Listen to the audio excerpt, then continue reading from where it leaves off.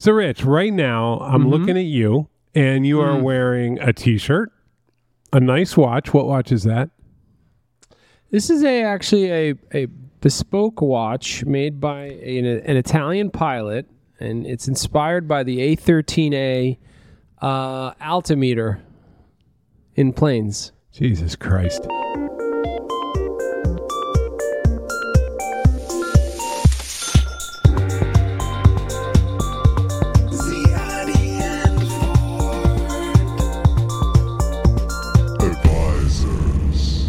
And then you're wearing... Very exhausting answer. You did. I asked. It's my fault. It's not a brand. You were... Oh, no, absolutely. You're wearing gray shorts, glasses, and a crucifix.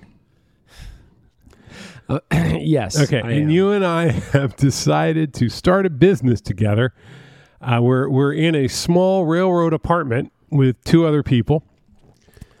It's getting crowded. It's warm. It's warm in here. Moist from the humanness. And so we've started to talk, and there's a sort of larger issue involved, which is it may be time for us to go get an office again. And we used to have an office in the city and with the agency that we co-founded. And we've been in startup mode, hiding out in this little place in Brooklyn that is an apartment. It's got an oven. And it's essentially a one-bedroom apartment. It's a one-bedroom apartment. So now we're going to go look, and we're trying to decide between Brooklyn and Manhattan and all these sort of archetypal things. But what I want to talk about for like 20 minutes is the real function of the office, because in the conversation about work from home and the conversation about what people, why people should go back to work, it's very employee-centric, and that is fine. I get that. Some people just may not want to come to the office, et cetera, et cetera. Like everybody's had that conversation. But for you and me, an office is a tool. And I don't think people talk about and think about the office as a tool very often. That's absolutely right. And I want to just talk about the ways that it's a tool, because I just feel that like no one documents it. While you're doing this, you're playing around with your necklace with the crucifix on it. And I'm slowly losing my mind watching you do this. Well, it came out. I had to fix it. Yeah, you got to fix that. Otherwise, you can't. Yeah, I mean, I think there's two things that come to mind when I think about an office. And by the way, it feels wrong. We're a startup. We don't have revenue yet. And we're looking to spend money. First of all, we don't have revenue, and we're many months away from having a product where I could say to somebody like, use this in your company. I don't know, months away. I don't know about many, but yeah, it's far away. So it's scary. More than two, right? Like it's scary. It's scary. I have two voices in my head. I would have put the number much higher. One says stop spending money. Yeah, I get that one. Tighten the ship and be frugal so you can longer runway and make a profit. Then there's this other voice that says you're thinking too small. Yeah. And the second voice has done me much better than my first. Yeah, my life. The second voice tends to be right. What the second voice does is put you in the situations where you have to react. The second voice creates chaos. I think that's right. And what do we mean by that in relation to office space? Let me describe a situation. Somebody came out to visit us who was interested in our product from a big company, and they came into this space. It wasn't good. And you watched them. They didn't shut down or anything. It just was like suddenly they started to tell themselves a complicated story. That's right. And now we had to spend a lot of time countering the story without ever saying it explicitly, because what they were looking for was something that looked kind of startup-y. They wanted a startup-y experience, and instead they were in something of a bigger scale of some sort. It didn't help us, right? No, it didn't. And but like, okay, so now let's say we get a place, and we're trying to decide between Brooklyn, which would be like just more room to work, more people can come by, or Manhattan, which for me is like, now somebody can come by, check out the space, and we'll talk to you for 2 hours. I think that's right. And I think for me, the reason to do it is twofold. One is that. And that's, people who are not from New York City won't process this. And even many people who like have offices in Brooklyn will be like, what are you talking about? Asking a person to leave the borough of Manhattan, the central borough, where I don't go most days, Yep. is like asking them to go to Mars. Like they just, even if they're in Queens, like nobody wants to come to an office in Brooklyn. They want to go, everybody, like that is where things get done. And I think there's two things happening here. One is, and this touches on the whole remote work debate and all that. One is we as, frankly, technology thinkers, leaders, strategists, whatever you want to call it, love to talk to people. We find when we talk to people, things happen. And whether it be a partnership, whether it be an interview, whether it be a potential client or customer or whatever it may be, we like it. We like it because we find that things happen when we do it. Let me make an observation. We're doing this startup, right? And we keep going out and having conversations with people about how most startups do it. And what's unusual to me and confusing to me is that most of them do not base their growth trajectory on the idea that humans will be involved. Initially. Yes. And when we talk about the classic SaaS product, they always come to terms with the fact that getting the credit card out won't build you a mega company. But you're right. They start that way. They're like, people will get their credit card out, and then if 1 million people use this product, we're going to make so much money. Look, you can make good businesses doing that because everything's automated. I mean, you just need Stripe and a couple of forms, and off you go, and you can take people's money and make money like from anywhere. But the ones that have really, really big ambition come to terms with the sales team. Like you're just going to need humans.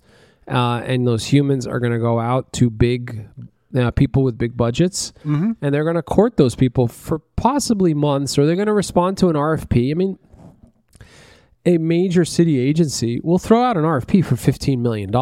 Let me tell you, they are not getting a credit card out. That is not how they're going to buy 9,000 seats for that RFP. They want to meet you. They want you to pitch to them. They want you to jump through hoops. They want you to get to know them. There is the gating mechanism for a tremendous amount of growth in the software industry is a 40-person conference call. Oh, you've been there. That's not an appealing pitch. But let's pause for a minute because this is in our future, and we need to look into each other's eyes and acknowledge that we're ready for this. Because it's this. We come from this, right? But we're not. Hey guys, I got Paul Ford and Rich Ciotti here. Blurp, blurp, blurp. And then for the 15 minutes, blurp, blurp. This is Mike. Blurp. Blurp. This is Susan. Blurp, blurp. This is also Mike. Thank Don. You're giving me flashbacks right now. This is Susan. I'm sorry I got knocked off the call. I'm back. Sorry, I'm in my car. Susan, it's worth noting, Paul, if we do start talking to people about bigger opportunities for our startup, we are not selling services. We're actually prohibited from selling services, but we can sell software licenses, and we may sell them to bigger companies. We may sell them to little mom and pop shops. We want to sell them to everybody. Everybody, come one, come all. Well, no, this licenses. Like this is our future. That's right. But it's still relationship building. This is the way I always frame it is East Coast, West Coast. West Coast wants to automate. They tried to automate like money. I have a formulation for this. The West Coast makes the boxes. The East Coast fills them in. Interesting. Right? That's Twitter. They made the box, and then the media industry was like, cool. Yeah. It's lunches, it's drinks, it's meetings, it's connecting. And that's what sales is, right? For a lot of people. Like, I would love for you to meet my boss because I think this tool would be so good for this, for Delta Airlines. And like, I'd love to meet your boss. Let's talk to your boss. Absolutely. Yeah. What's your boss like? Your boss is not taking a credit card out. I'll tell you that. Right? No. So I have a friend who is head of revenue for a software company, and he started the process to sell to government in DC. Oh, I've been on these. I once was part of this process, and people kept retiring before we could finish the paperwork. Oh no! He said he's like, we're excited about it. There's a ton of money there. Obviously, it's government contracts. I'm like, when do you think you'll start to see something come together? He's like, we'll start to see possible options in a year. Yeah, I couldn't believe what he was saying. Oh yeah, and that's the grind. That is the grind. But once you land it, you kind of never leave. It's the classic, screwdrivers to the Pentagon. It's a type of grim thing. world. I'll tell you that part is hard. That's grim. No, because I remember being told, like, well, if you really want to, it was so that we could do some open source work for the government, and we were told that we needed to hire a $30,000 expediter in order to move the contract through. And it was just like, we're not going to make. I'm not going to lose money on this. This is bad.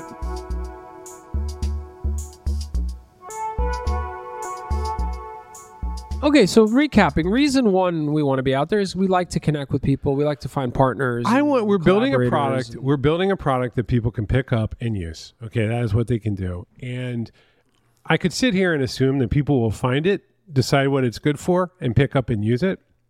But what will work much better is people coming to the office and saying, "What is this thing?" And me going, "Well, it works like this. Would you like to try it?" And making friends.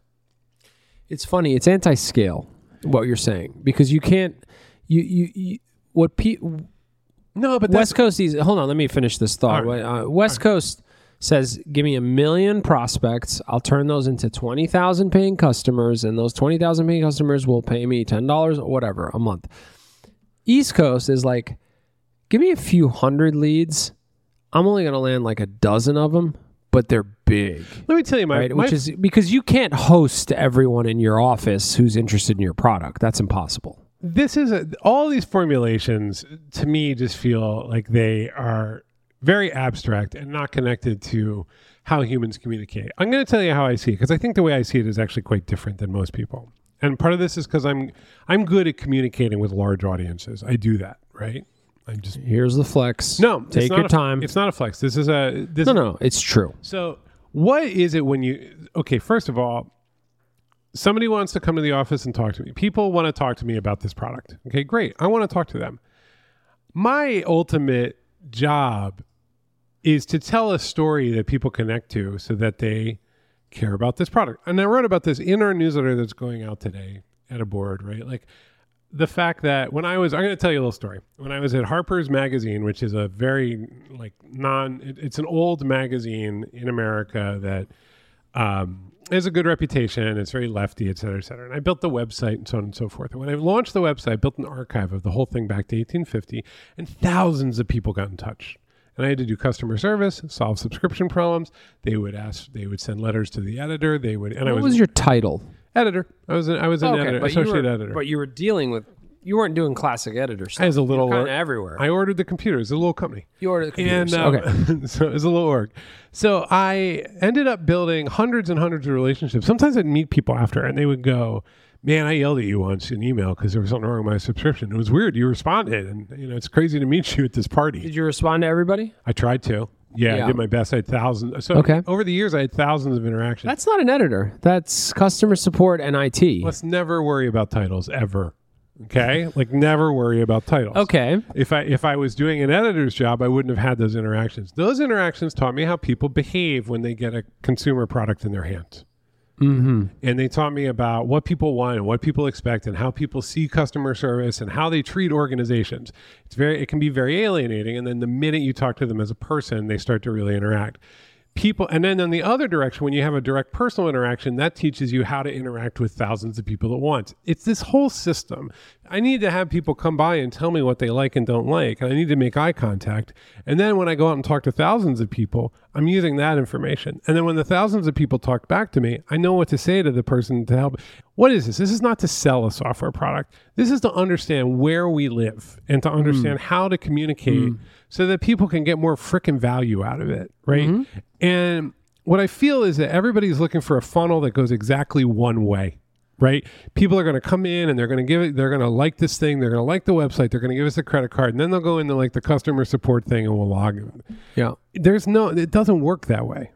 It works two ways. You're sitting there at the bottom, like going like, "Hey, what do you think? And should we do this? And I like your hat." Yeah. And the thing is some of those relationships from back in that day are still extant. Like some of those people who used to write me still send me like birthday notes. Interesting. Yeah. It's relationships.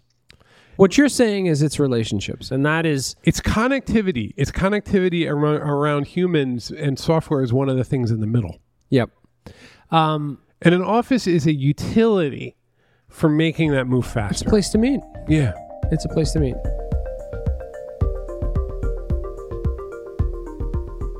And you know, are there a lot of places to meet in a lot of different parts of the country, even parts of the country that are. I think what is so fascinating and unique about New York is, yeah, could you do this in Austin? Sort of, but you're kind of meeting you're the same kind. You're meeting your own kind. Well, what happens with New you're York meeting City? other technology. Austin's a big tech center now. San Francisco is a tech center. The thing about New York City is you're going to see it all. Like they all converge. You're meeting the representations, the representatives of organizations that are sort of apex orgs, like big companies. They all have to be here. Yeah. And then they need to go buy some software. In different sectors. Yes. Yeah. And so they're going to come and they're going to tell you what publishing needs. And they're going to tell you what fashion needs. Right. And that's very, very valuable information. And then you use that to guide the product strategy. So let me tack on. I mean, I agree with you. We happen to have this in common, strangely. We like to be in the room with the other people. How else am I going to learn about how this all works? I mean, because you can't literally, you know, what happens, you're a smart guy in your 20s and people are like, you should subscribe to The Economist. Right? Well, I'd rather actually go into the economy and look at it. Go into the economy. Yeah, I like to see the economy. Yeah. I'll say one other thing, and I've said this in the past around having a place to work. I work out my puzzles by talking to people. I was expecting my upper body. There will be a bench. Yeah, people don't with know weights. This. Rich works out every morning before he comes to the office, and there's usually like a 2-minute breakdown about how just freaking ripped he is. I'm not very ripped. No, it's true. I'm older, and my muscles are not responding. It's an ironic. It's pretty statement. Ironic. But I believe in. It's not that I believe in it. It's just how I work. I'm an oral communicator. I do think something is so severely lost when you're trying to compartmentalize it into, you know, a 1-hour meeting once a day or twice a week or whatever you're doing. I'm a collaborative thinker. I'm a tough collaborative thinker. I'm a very all I do is inject doubt into the conversation. Just imagine 50 hawks swirling around your head at once, and that's what it's like to. Sounds beautiful. When you are in interrogation mode. And what's funny is it doesn't matter who. I've worked with you 200 years. You love me as if I am like in your family, and it doesn't. Your brain switches, and you're like, "Well, hold on a minute there." Yeah. No, but I think it's massively valuable, and people talk about this. I think Apple sort of put their foot down, and we're like, you know, we invent things. Like, we got to be together. We got to see each other and talk about stuff and walk up to a whiteboard and throw ideas around and talk. You need that sort of casual ability to talk. Let me tell you something. As a boss, it's real dangerous because without the employee's body language, you don't know how badly you're screwing up. As a boss, I'm telling you, like, why do I need you to come back to you in the office? If you're somebody, not that it's not really our current team, we don't have this challenge, but if you're in the office and I can see you kind of looking at the floor when I walk by, I now know something about the organization. Yeah, I can't learn that. You can't, and people will be like, "Well, you shouldn't." Everybody will have a litany of like, "You should have known it anyway," and I don't need to come in the office to tell you you're an asshole. And it's like, you don't, but you won't.